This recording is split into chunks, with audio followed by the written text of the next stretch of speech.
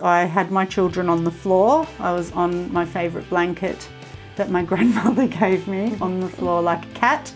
And I realised in that moment the potential of what our bodies can really do as women. Like I could feel his head, I could do my own internal, like, yeah, his head, I could feel it. I was in tears, I was just in tears and overwhelmed with gratitude.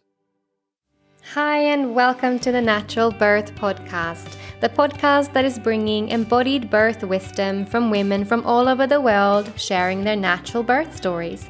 Don't forget to subscribe and download so that you can always have access to these empowering and positive natural birth stories.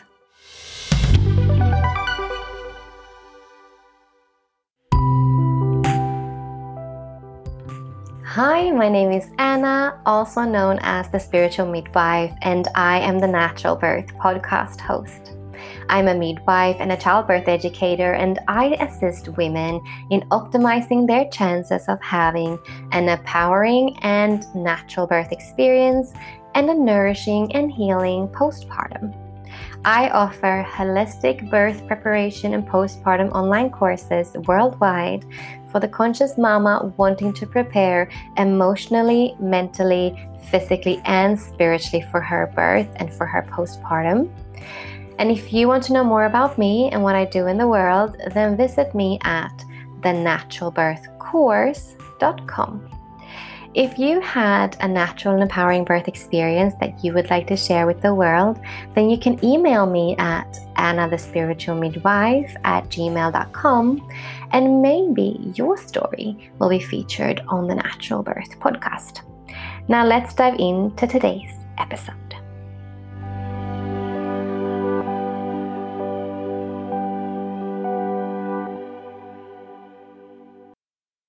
Now, before we dive into today's episode, I have some exciting news for you. Finally, after almost 2 years and 8 seasons, the Natural Birth Podcast has its own Instagram account. Now, I hope that all of you jump straight on to Instagram if you have it and type in the Natural Birth Podcast as one word and find us. For the next month, you will be reliving all the previous seasons and get a glimpse from each episode through sound bites, little reels and posts and stories. And I really hope that you'll love it. I have got now a beautiful assistant that is helping me with the podcast, and we really hope that we can deliver some amazing content for you. So if you love the Natural Birth Podcast, then please pop on over to Instagram, find us, just type on in the Natural Birth Podcast and you'll find the Instagram account. And I hope that you will love the content that we will be sharing.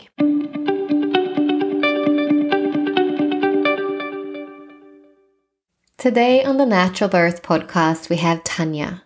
Tanya is a mum of 2 from London, UK. She is an early years teacher with an interest in finding ways in which nature can more fully be a part of children's lives. And this uncovering of nature's power to educate and strengthen our children helped inspire her to seek nature's power in the birthing space too. She planned a home birth for her first birth, but ended up transferring to hospital as her labors stalled. Something that we found out together when we were working through her birth trauma from her first birth in a one-on-one session was due to the shifting of midwives and the feeling of anxiety and unsafety created by that new birth team that stepped into her home. For her second birth, Tanya reflected more deeply on what her personal needs were, worked through her birth trauma and fears with me, and communicated her needs with her birth team, optimized her birth space, and had the tools that she needed in order to meet birth from an empowered state. She ended up having the most beautiful, empowering, natural home birth, and this is the story we will focus on in this episode. She hopes that her story can inspire others to find what makes them feel safe, held, and secure when preparing for their own precious birth experience. Hi, Tanya, and welcome to the Natural Birth Podcast. How are you today? Thank you. Yes, really good. Thank you. Baby is about 4 weeks old, so we're just learning the ropes and getting back into the flow of things. Wow, and doing really well. Thank you. Oh, so lovely, and it's so lovely to see your face. For all the listeners, I actually got the privilege of meeting Tanya maybe about 2 months ago or something, right? Isn't it? Yeah, I think so. Yeah, just as you were preparing for this, your second birth. And yes, I'm just so overjoyed that you had an empowering, beautiful, positive story now to share with us. And yes, I don't know anything except that you had your baby and that it was a positive experience. And yes, I can't wait to hear everything. I'm so excited to see you. And yay, let's just dive on in, hey? But before we start with your first, before we start with your second, this, that was just 4 weeks ago, you do have a first birth that you did experience as a bit traumatic. And we worked through that, you and I, and you've done a lot of work with it yourself. But I know there's so much wisdom for you to share with mamas who might, they might have experienced a traumatic birth, and it can be just, to listen to you about your wisdom might spiral something in them to heal and figure out, what their wisdoms were in that experience, or what they take away as gems, and from first time mamas as well to to hear about these stories too, from the wisdom aspect of it, and how you also could heal through it, or gain that wisdom as well, because it's a process. Obviously, it's not something we just do. But so please share with us a little bit about your first birth, the wisdom, the healing process, all of that can really assist other women as well. Absolutely. Great. Yeah, I definitely feel like both births contribute to the story for sure.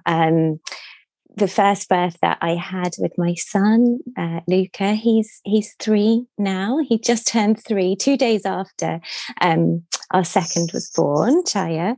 So we've got an almost exact 3-year gap between them. I feel like the first birth, I planned a home birth the first time, and wanted to set up everything in a very similar way to the way I did the second time too. And it did turn into a long labour, and one that kind of it escalated and went down the road of intervention a little bit in the end. But I do still feel like the first birth taught me a lot about my body and about myself.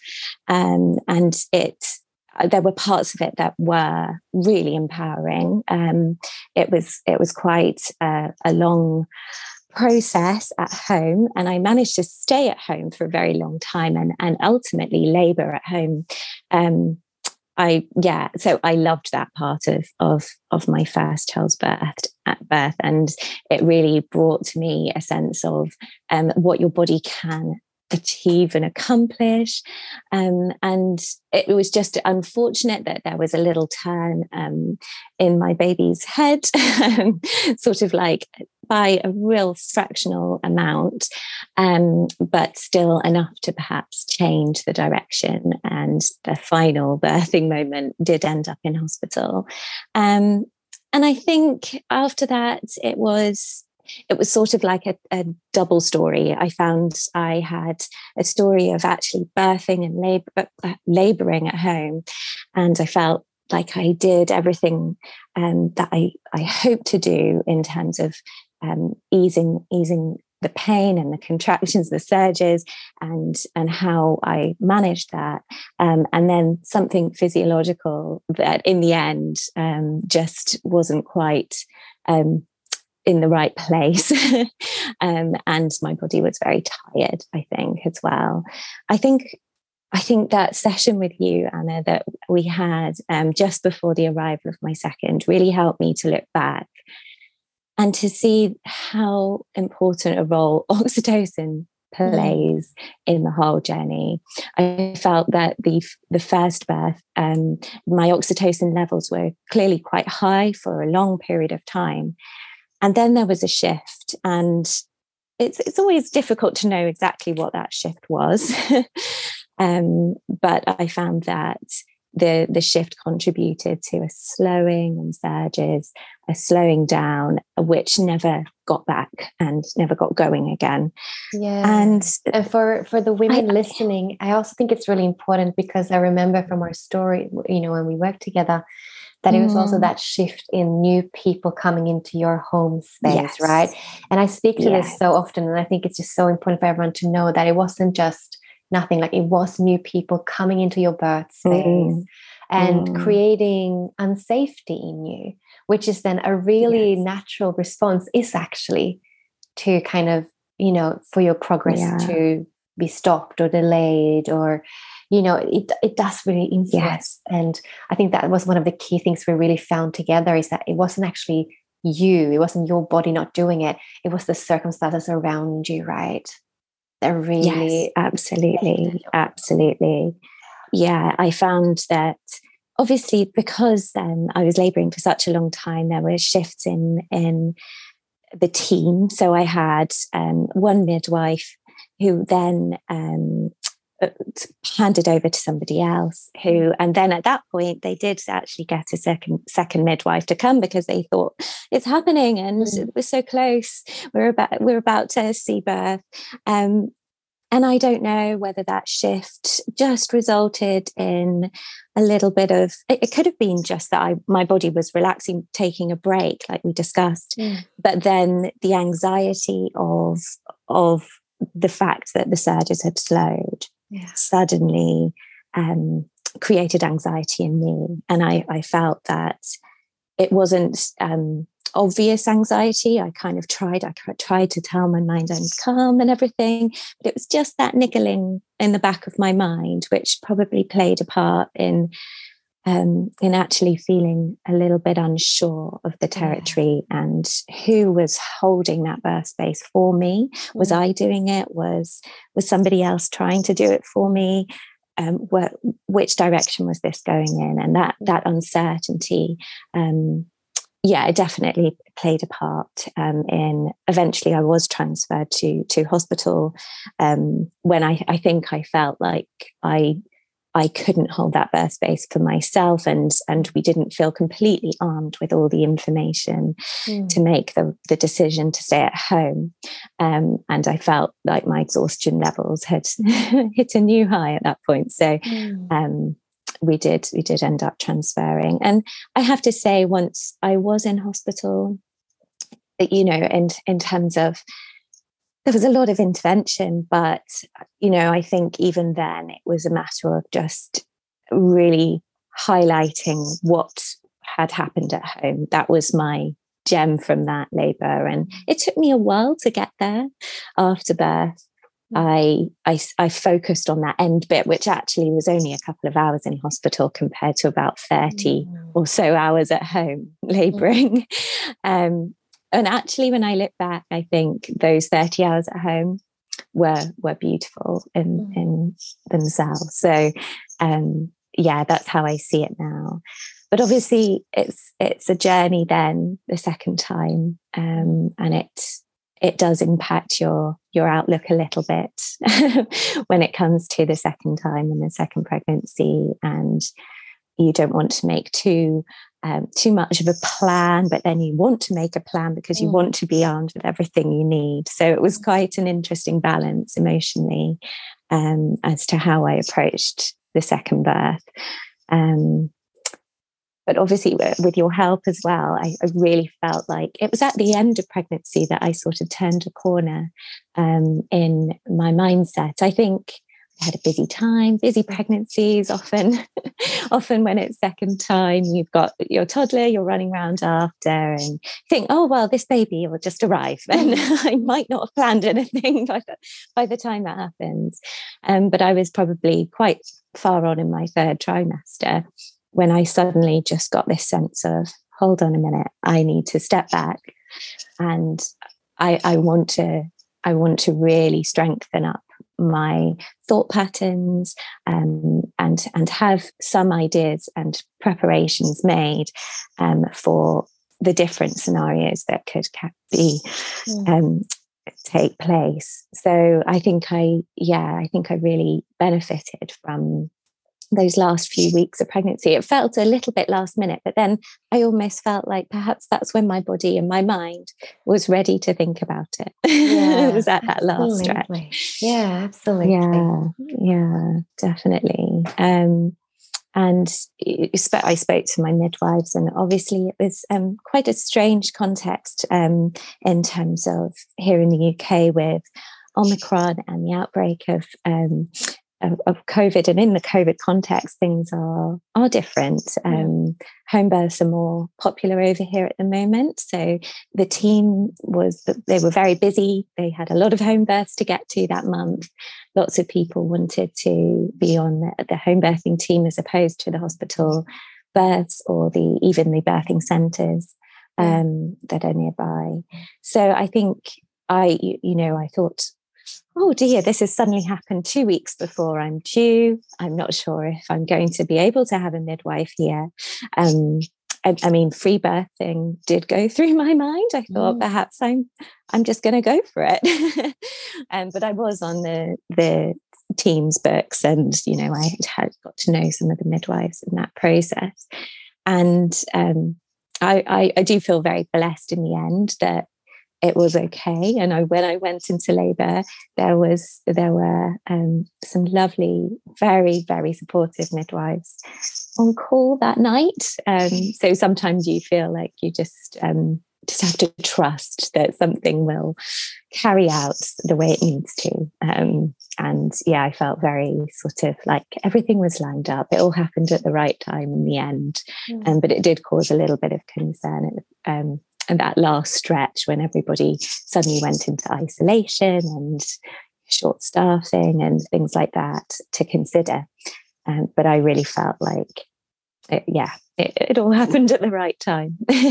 Beautiful. And most of the time it does, life really does align. It's like that, for me, being on call for births, so far, it's all worked out fine, that for some reason babies are born the way they're supposed to be born, with the right people around them. Absolutely. Yeah, there's a destiny for each one of them, I think. Yeah. Yeah. All right. Well, that's so beautiful to hear. So let's dive on in then to the second birth. So did you have any early signs of labor approaching for you?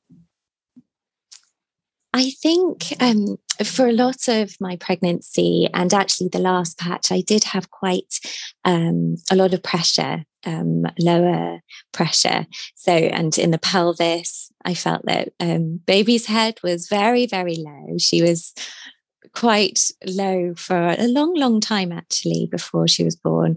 So I'd had those sensations probably for a good 4 weeks before. So it did make it a little bit confusing when it came to that feeling of pressure. And is that different from the baby being low, or is that actually the baby getting ready to come? So I think there's a combination of the two going on there. She was obviously preparing herself for a little while. And yes, I think by the end, I didn't have any physical signs as such in the days preceding, but I had just a sort of an inkling, I think I'd call it, that I was ready and that she was ready. And I wasn't actually, hadn't reached my due date yet. So, I mean, due dates are very flexible things anyway. Totally. So I was she came 9 days ahead of the 40-week due date. So even then I thought, I think I'm ready. And I was saying to friends, and it was obviously Christmas time. So I was preparing gifts for people and sending things off in the post. And I was thinking, I need to get everything in the post because I feel like I'm going to have a baby quite soon after, and just need everything signed off, sort of thing. And it did happen that way in the end. I just felt, like I knew that she was going to arrive a little bit early. And yeah, I think it was more of a sense, a spiritual thing, as opposed to necessarily a physical thing. But on the day itself, it was the day after Boxing Day, actually. So we'd had Christmas and a few little lovely meals and all those festivities, and then we were just at home, my husband and Luca, my older son, and we just thought, oh, okay, so we'll just chill out today. And I decided to do some Pilates that morning, and I was just doing a course that was pregnancy related, but also preparatory for pregnancy. So it was very sort of focused on opening the pelvis and all those kind of movements, which I now look back and I think, oh, wow, I must have maybe sort of helped something along there by doing a few of those movements. Yeah, I think so. And I didn't realise. And I was sort of just doing it thinking, oh, this will be great. I'll use this when I'm in labour maybe. But actually, looking back, that may have instigated something too, and just sort of helped baby move down even more. And I think I spent a couple of hours just, my husband took Luca and they had a sort of a walk outside and a quiet Christmas time. And I just spent a couple of hours just thinking about birth. And it was almost like my body was telling me, I'm just getting you ready for something. And we went for a really beautiful walk that afternoon, and I had a hot chocolate, and I felt very content that afternoon. I felt this kind of peace within me. And I did joke, we climbed up quite a hill with our little one, and he was on his balance bike. And I did joke to my husband, I thought, I think this might send me into labour, Alex. And we sort of giggled and thought, oh yeah, we'll see. And yes, so it did. That evening, I just started feeling, well, actually my mum came over for a cup of tea, and we were sat having a little bit of a cup of tea around the table, and I suddenly got this really strong sensation in the pelvis. And I just thought, oh, it's just her head shifting and moving. But it was quite a strong sensation. And my mum looked at me from across the table and she thought, okay, the look on your face seems to be a bit different from before. Anyway, we just got on with the evening, and I said bye. She left, and the plan was that my mum would be here to basically be around, to look after Luca, to see how things happen. We were quite flexible in terms of whether she would actually be here with me whilst I was labouring. But yeah, we would just go with the flow. And she left and she said, well, I don't know when we'll see you next. I thought, well, might be tonight actually. But anyway, we'll see. So she went home, drove home, and yes, not long after, probably about an hour after she had left, I suddenly started getting a slight lower back pain and a little bit of a sensation around the front as well. And I thought, okay, right, we'll see. And we tried to eat some food, but I didn't feel very hungry for some reason. And I was surprised by that. I thought perhaps my body would say, right, you need to fuel up. But I think perhaps it was more that I was sort of so anticipating something that I couldn't think about food almost. I just can't eat this, I said. Yeah. So we just kind of kept an eye on it, and Luca went to bed. And then it just started every 10 minutes, really. I just kept checking my phone and the time, looking at the clock, and I was like, oh, this seems to be a pattern.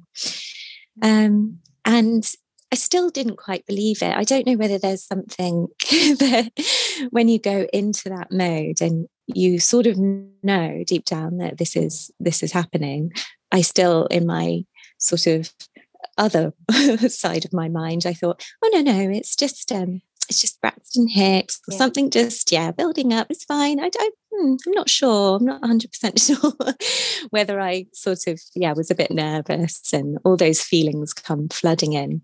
But I'd read that perhaps sometimes a warm bath can actually slow things back down. If perhaps it's Braxton Hicks, that they would just fade away with a warm bath or something like that.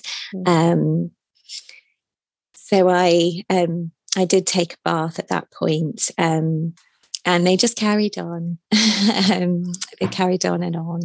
That's the beautiful thing, because I love that. Because a lot of people ask me, when should I, can I still have a bath early in the labor process, or shouldn't I? Should I just wait until it's like, I'm close to birth? And what I usually say there is just follow your intuition, because it's just like you say, you have a bath early, either that relaxation will slow everything down if it's not really time, or it can actually do the opposite. I've had women who've, been in early labor and had a bath, and an hour later they've opened 2 centimeters more, and they're all of a sudden cranking, right? So it can actually, it can go both ways. And so I would never say to somebody, don't. If your intuition is telling you this is helpful, then do that. And anytime during really the labor process, it's just good to know that it can potentially slow it down. But then you just get out, no harm, no foul. And you just, it's so true. And I think, it's just following what your body, it sends messages to you and to your mind, and you just sense what you need, and it might be different from somebody else. And I think that's what's so magical about it. It was relaxing, which was good. But I do remember I was kneeling in the bath because I kind of felt it almost uncomfortable to really relax into it.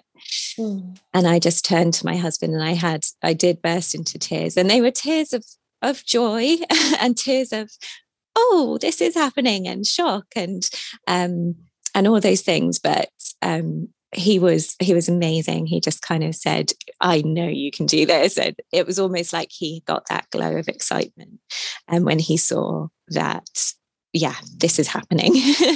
And we finally called my mum, and she came over, and everything sort of, I feel like, and this happened in my first birth as well, I felt like at that point, once and your body and your mind truly acknowledges that you're entering that labor process, you suddenly, it becomes a little bit blurry. It becomes a little bit less. I can't pinpoint moments quite as easily as I could leading up and during the day, leading up to it starting. Suddenly everything's a blur, but a wonderful blur. It's quite a nice thing, really.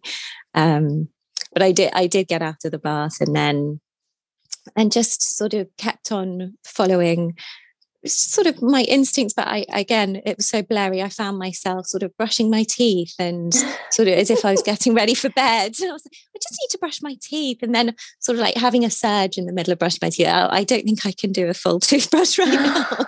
And sort of up and down the stairs a little bit. And then I think I settled. We had planned to be up on the sort of in the extension up where I am now, but with the birth pool in our bedroom, which is slightly different from what I had planned the first time, which we had the birth pool downstairs in our living room. But obviously in our house, the living room, the front door comes straight into that space.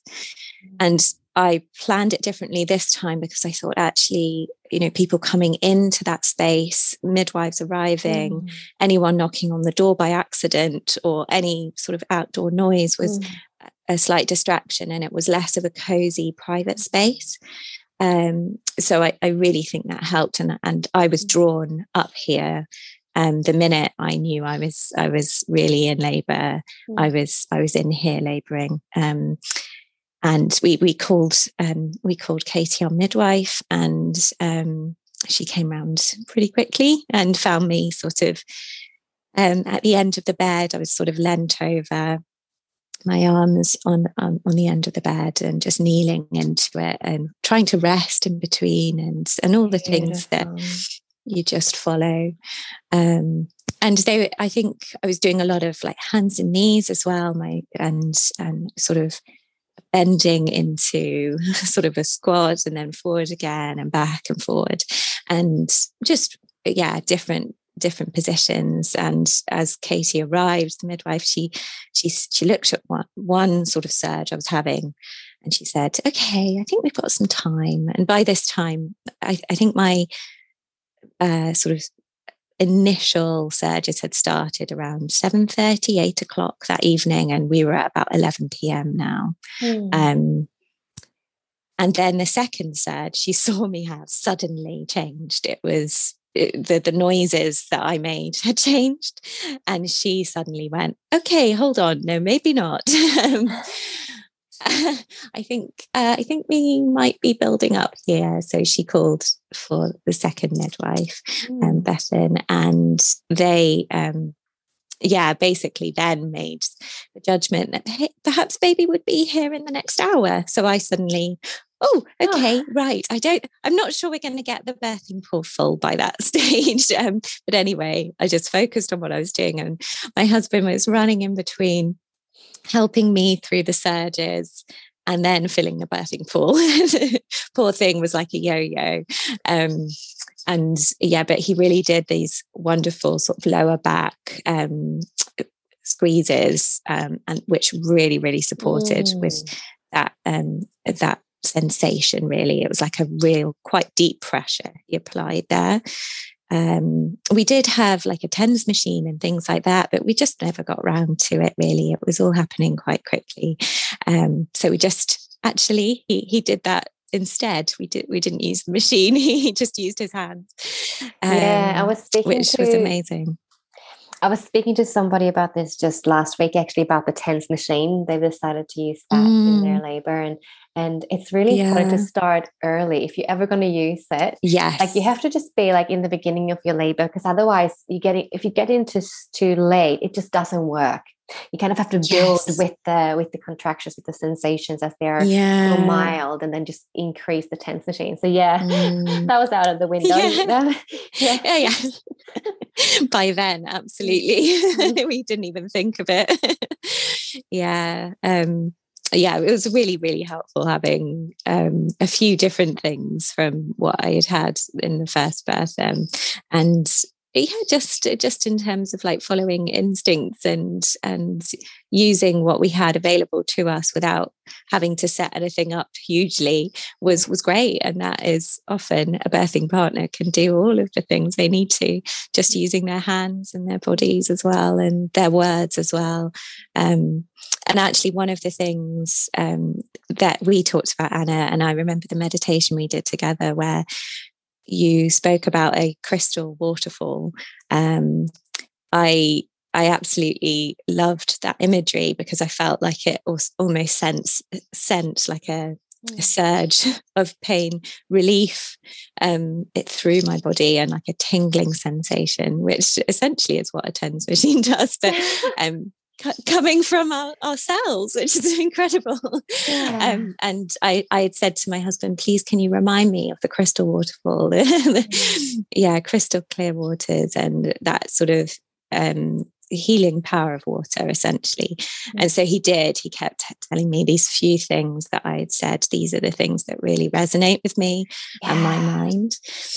These messages, and a few of the sort of hypnobirthing messages as well, which that really helped me. And I guess certain ones would help one person differently from another. Totally. And this is what I love, how you've already spoken to your partner about these are the few things I would like you to say. Like, this is the wording, because we're all different there too. You know, the way he says things might be different from how you would want him to say it. So you just saying to him, like, this is how, like this kind of thing. If you say this is how I feel, and this opens me. And I've had previous mamas say the same, you know, because we know what wording and what messaging really works for us. Definitely, because words have so much power, don't they? And how they can make us feel, but we all have different preferences and understanding of them. Yeah, absolutely.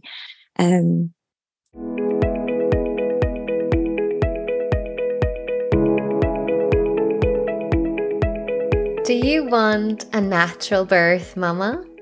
Then the natural birth course might be for you. Do you see birth as a rite of passage and an important and transformational event that you'd like to feel fully empowered in meeting?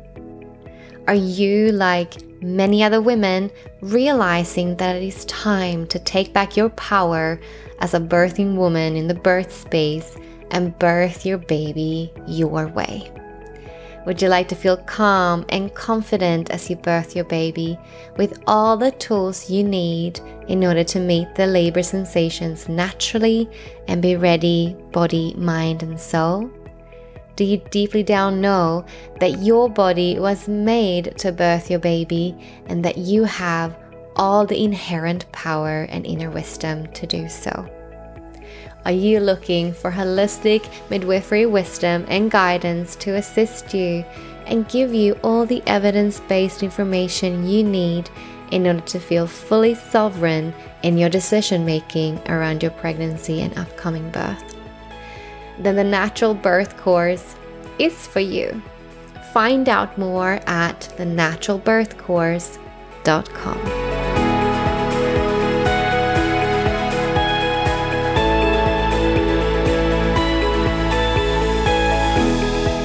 Yeah, and I think that continued. Essentially, we managed to get the pool full and warm enough and everything.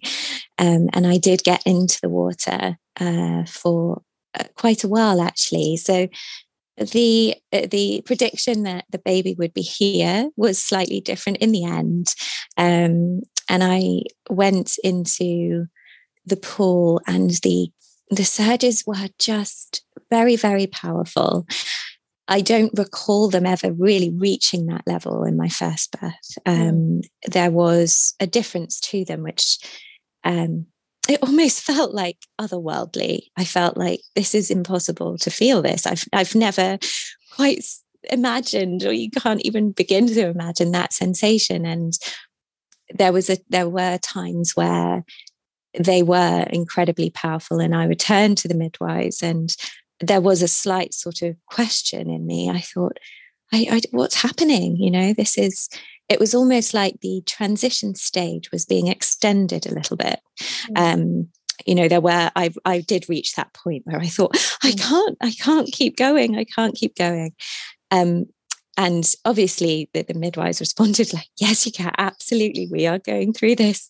And, they were just so respectful. I think that's what one point I wanted to communicate, was how amazingly understanding they were of the fact that I'd asked not to be examined, or unless it was really something I wanted or I asked for.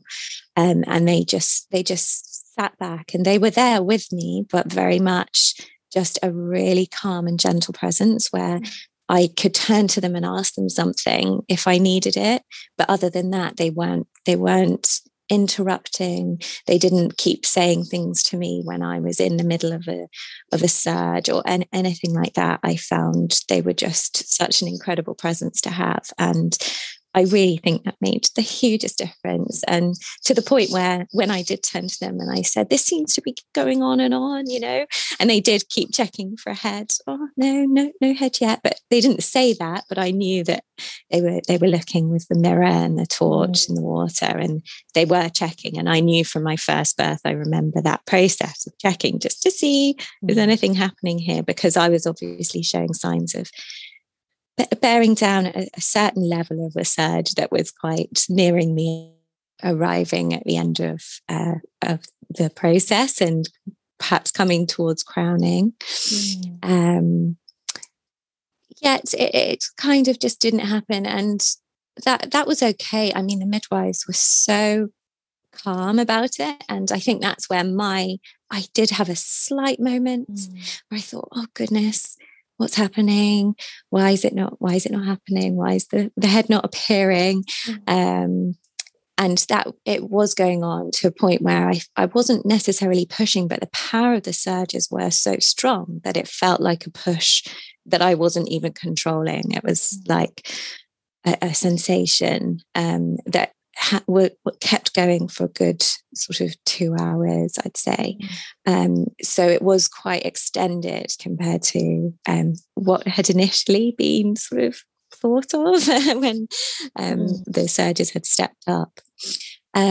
So I kept going and going, and the midwives, they both just said, because I had a moment of doubt, they said, no, absolutely. They said, by everything we can see, and we're looking at you, we know you are fully dilated and this baby is on its way, but this baby's just working something out and making you work a little bit harder. So I thought, okay, I'll keep going then. Not that I had a choice, but I kept going.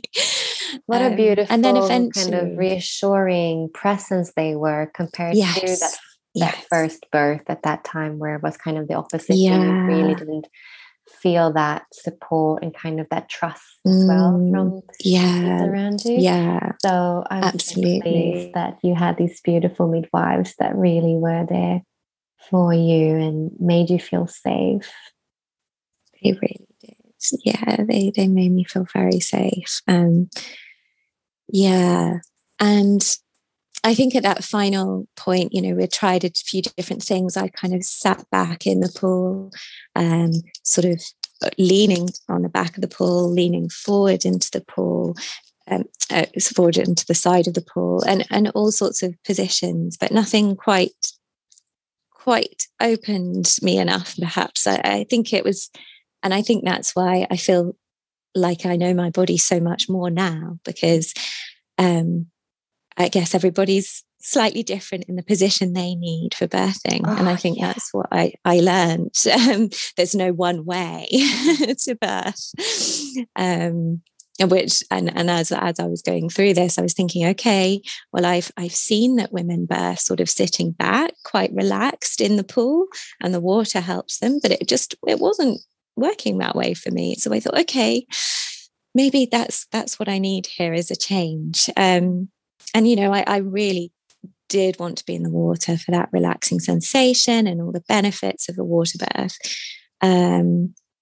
But at that point, I thought, I think my body's sensing a change and a need for a change. So, and actually the midwife suggested that I go to the toilet. So, okay, brilliant. We clambered out of the pool in between a surge. I didn't have long between them.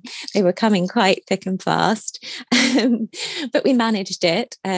Sort of down a couple of steps into the bathroom, and they were really amazing. They just stepped back and they let me and my husband stay in there on our own. And I had a surge as I was sat in the toilet, and I thought, okay, that feels a little bit different, that surge. I don't know what, but it felt like a slightly more burning sensation.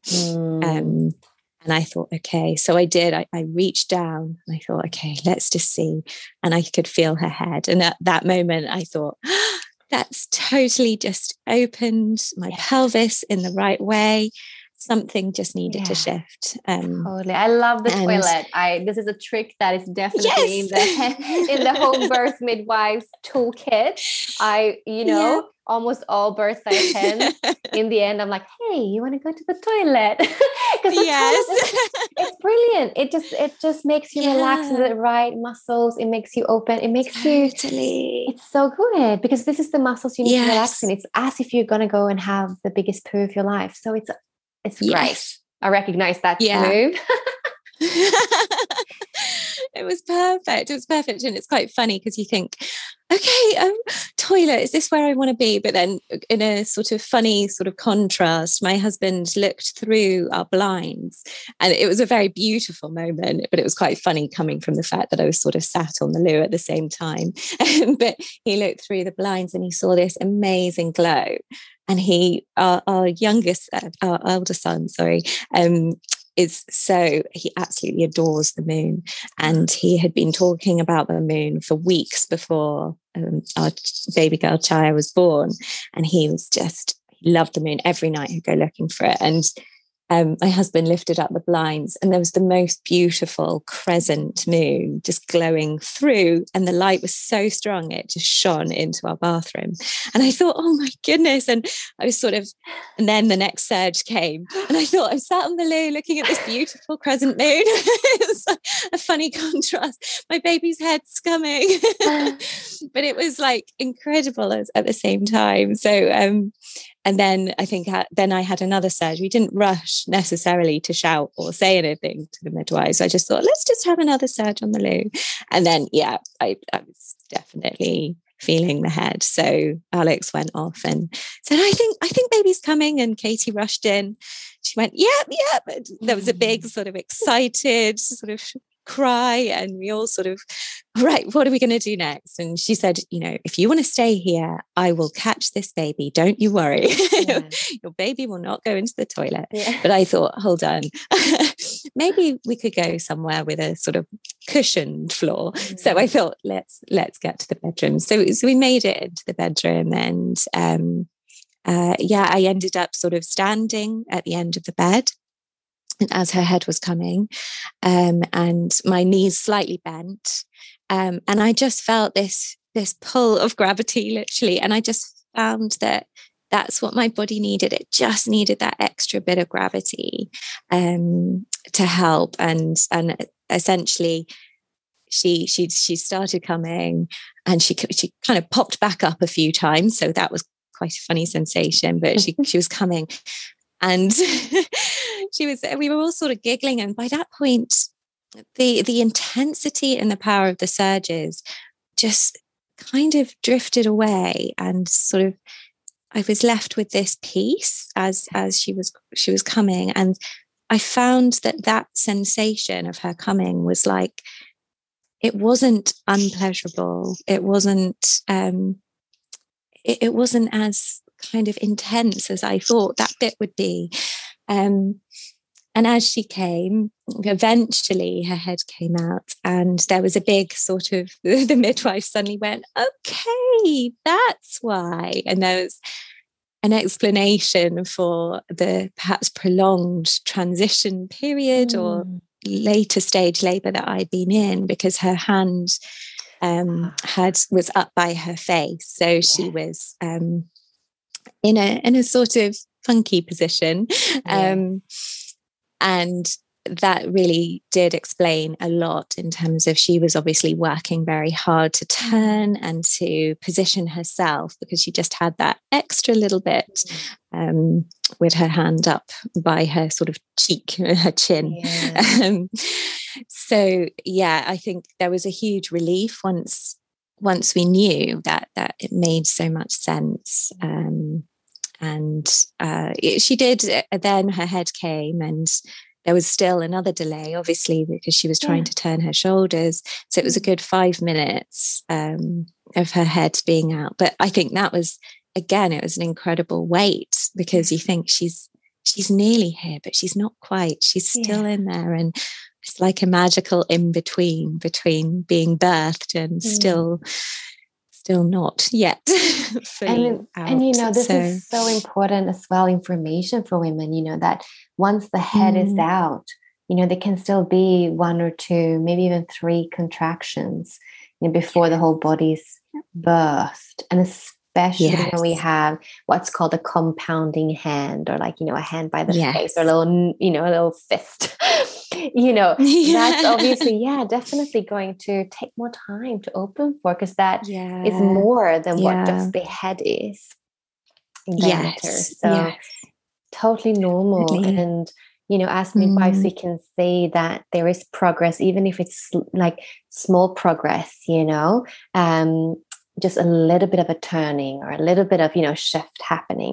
And so those things are reassuring when the baby's head is out, to still let that take time for the baby to rotate and do its thing. Absolutely. Yeah, she was working something out. And I will always remember that 5 minutes of waiting.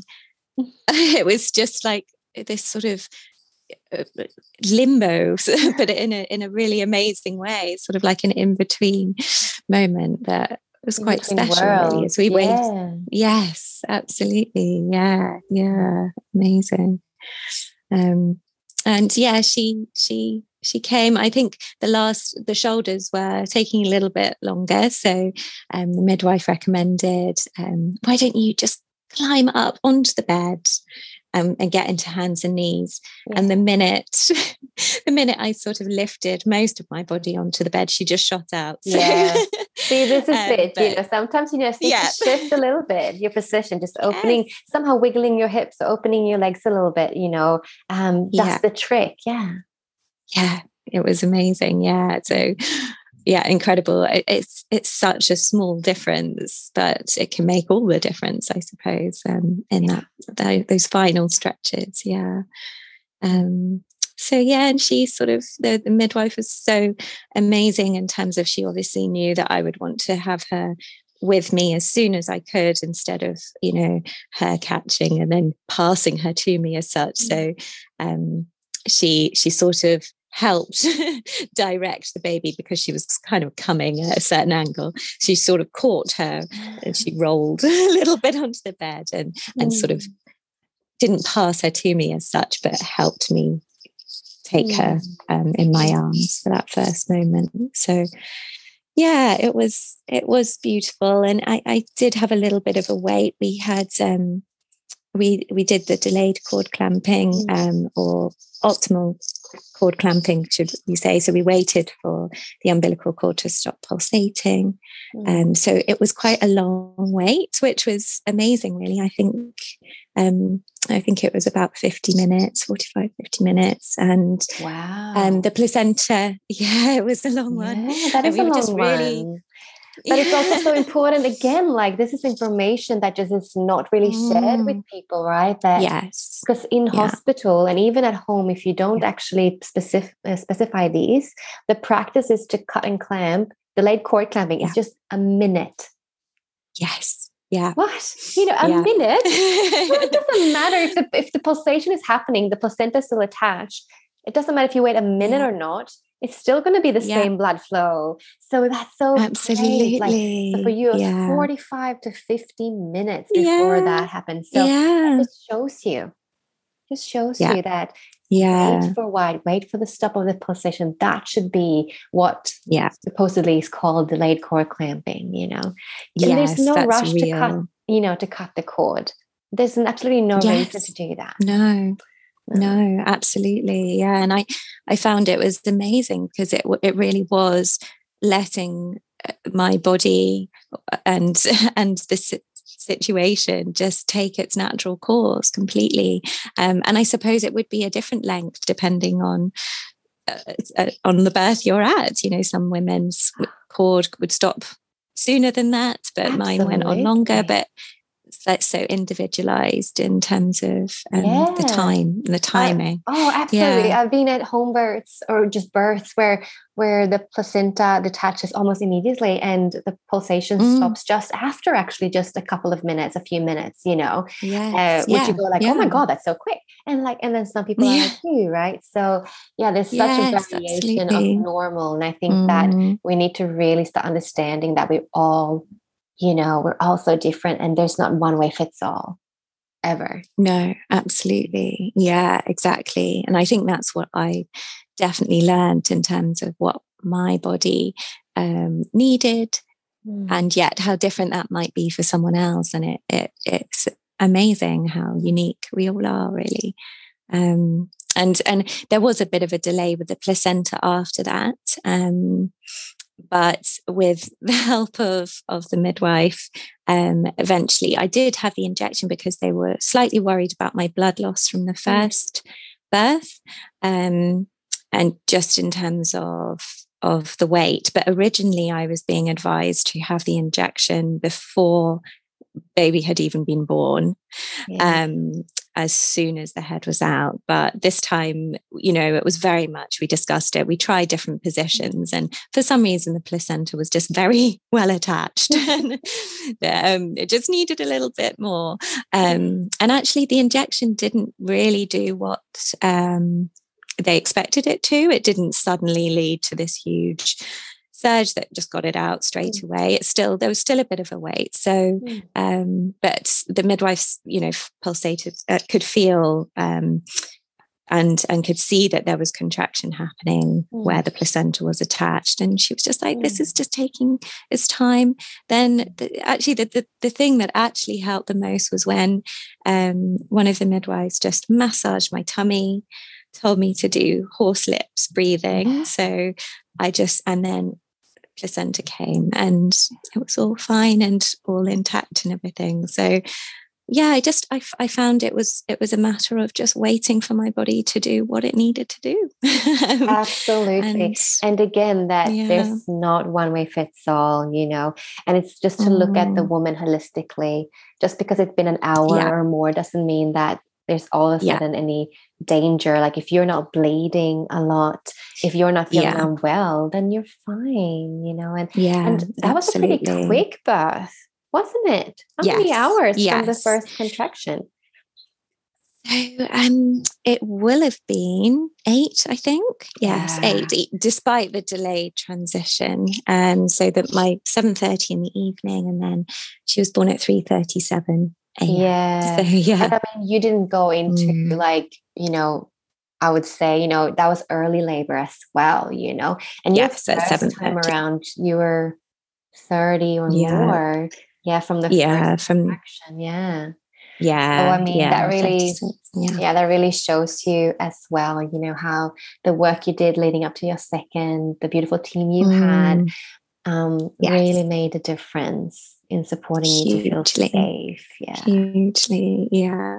And there was just an atmosphere of calm, and actually one of the things we laughed quite a lot even when things hadn't happened yet and we were waiting for the placenta, and there was a little bit of, oh, is the placenta coming? But their presence made me feel at ease, and we were all giggling through it, and it was all fine, and you know, there wasn't worry. And I think the thought did go through their mind of, if we can't get the placenta out, you know, might have to go to hospital to help with that. But it wasn't mentioned until afterwards. And, you know, they said, I'm glad we didn't have to do that. That was great. But, you know, I think I still needed the oxytocin to help the placenta delivery.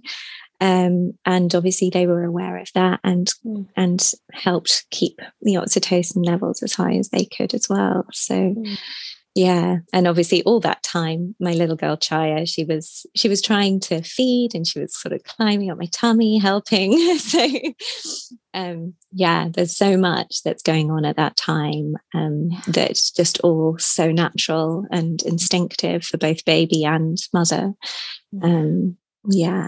I think it was magical, really. Oh, it makes me just so happy to hear your backstory. And it made me so happy to receive your message when you did have that birth. And I couldn't wait to hear your story. So pleased for you. Thank you. Yeah, it makes a huge difference. It really does. So if you had a first-time mama in front of you right now, who's about to have her first baby, and she really wants to have a natural and empowering, positive birth experience, what advice and pearls of wisdom would you give to her, knowing what you know now? Absolutely. I mean, there is so much I've taken from this second experience that actually that I learned from the first birth as well, and is relevant to that too, even though it didn't necessarily go to the plan that I had in my mind. I still experienced that the first time, and I feel like there are lots of little pearls of wisdom, I think, but one of the biggest things was essentially feeling like it was a precious and protected space to birth within, and building that. And I think sometimes it does require a bit of preparation and thinking through ahead of time. It doesn't take much, because I mean, the second time I only started really preparing that birthing mentality only a couple of weeks before I was due. But actually, that's when you're ready to really enter that thinking. So I think even if you're earlier on in your pregnancy or later on, it's never too late to say, this is what I would like. And I think just making sure that whoever's your birthing partner or whoever's there with you is aware of protecting that space for you if you need them to, aware of, like we were talking about earlier, the messages that are going to empower you through the process. I found the crystal waterfall, one of the things that I really held on to, and I think because of the intensity of my surges, due to her position, I think looking back, I think one of the things was the power behind your body and imagining that power. Sometimes I felt like I was sort of having an experience which was connected me to sort of something otherworldly, some sort of from the heavens kind of sensation. And that to me, I look back now and I think that was power. It wasn't pain. It wasn't discomfort. It's a word that almost we don't have in our vocabulary. It was powerful and empowering at the same time. And yeah, I think if when you can practice that sort of mentality of switching the messages in your mind away from the pain, the discomfort, the uneasiness of the experience to something that actually is, you can't compare it to anything else we experience in our lives, really. Those sensations, it's a sensation that is, it leaves you feeling empowered for the rest of your life. So I think, as you're going through your labor, being able to see that this is changing you and healing you, and switching that thought process, I found really, really helpful. Massive. I really think that you hit on something there that is so potent and powerful. You know, the two things you share, I would say, are the absolute most important. It's really being wise in who's at your birth, you know, and as much as possible, if you can, make sure that you have that you're birthing in a place where you feel sacred, safe, protected, where you can feel fully safe. Then you can also fully be in those empowered thought patterns where you can meet anything and everything and know that, absolutely, you know, that you can hold that space because you're also being held by others around you in that safe space where you feel fully safe. You can open to the massive force that is truly coming from above through you, like a lightning bolt. Yeah, it really is. Yeah, that's how it felt. Like a lightning bolt for sure. Amazing. Yeah. Thank you so much, Tanya, for sharing your story. I know that it will impact so many women hearing both of these stories and the wisdom that you gained. And I think, the big takeaway that I really take is that, you know, you really had also fully got the belief in your body this time around fully through the process, and you were so well supported through it as well, so safely held.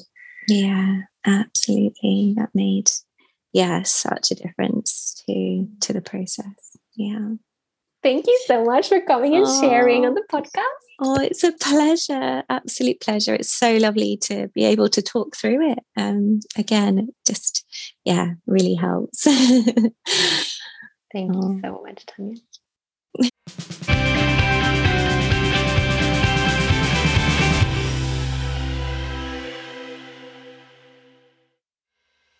Thank you for listening. If you love this podcast, then please share it. Grade it on iTunes and leave a comment. If you want to connect on social media, you can find me on Facebook as The Spiritual Midwife or on Instagram as the_spiritual_midwife. Thank you for listening.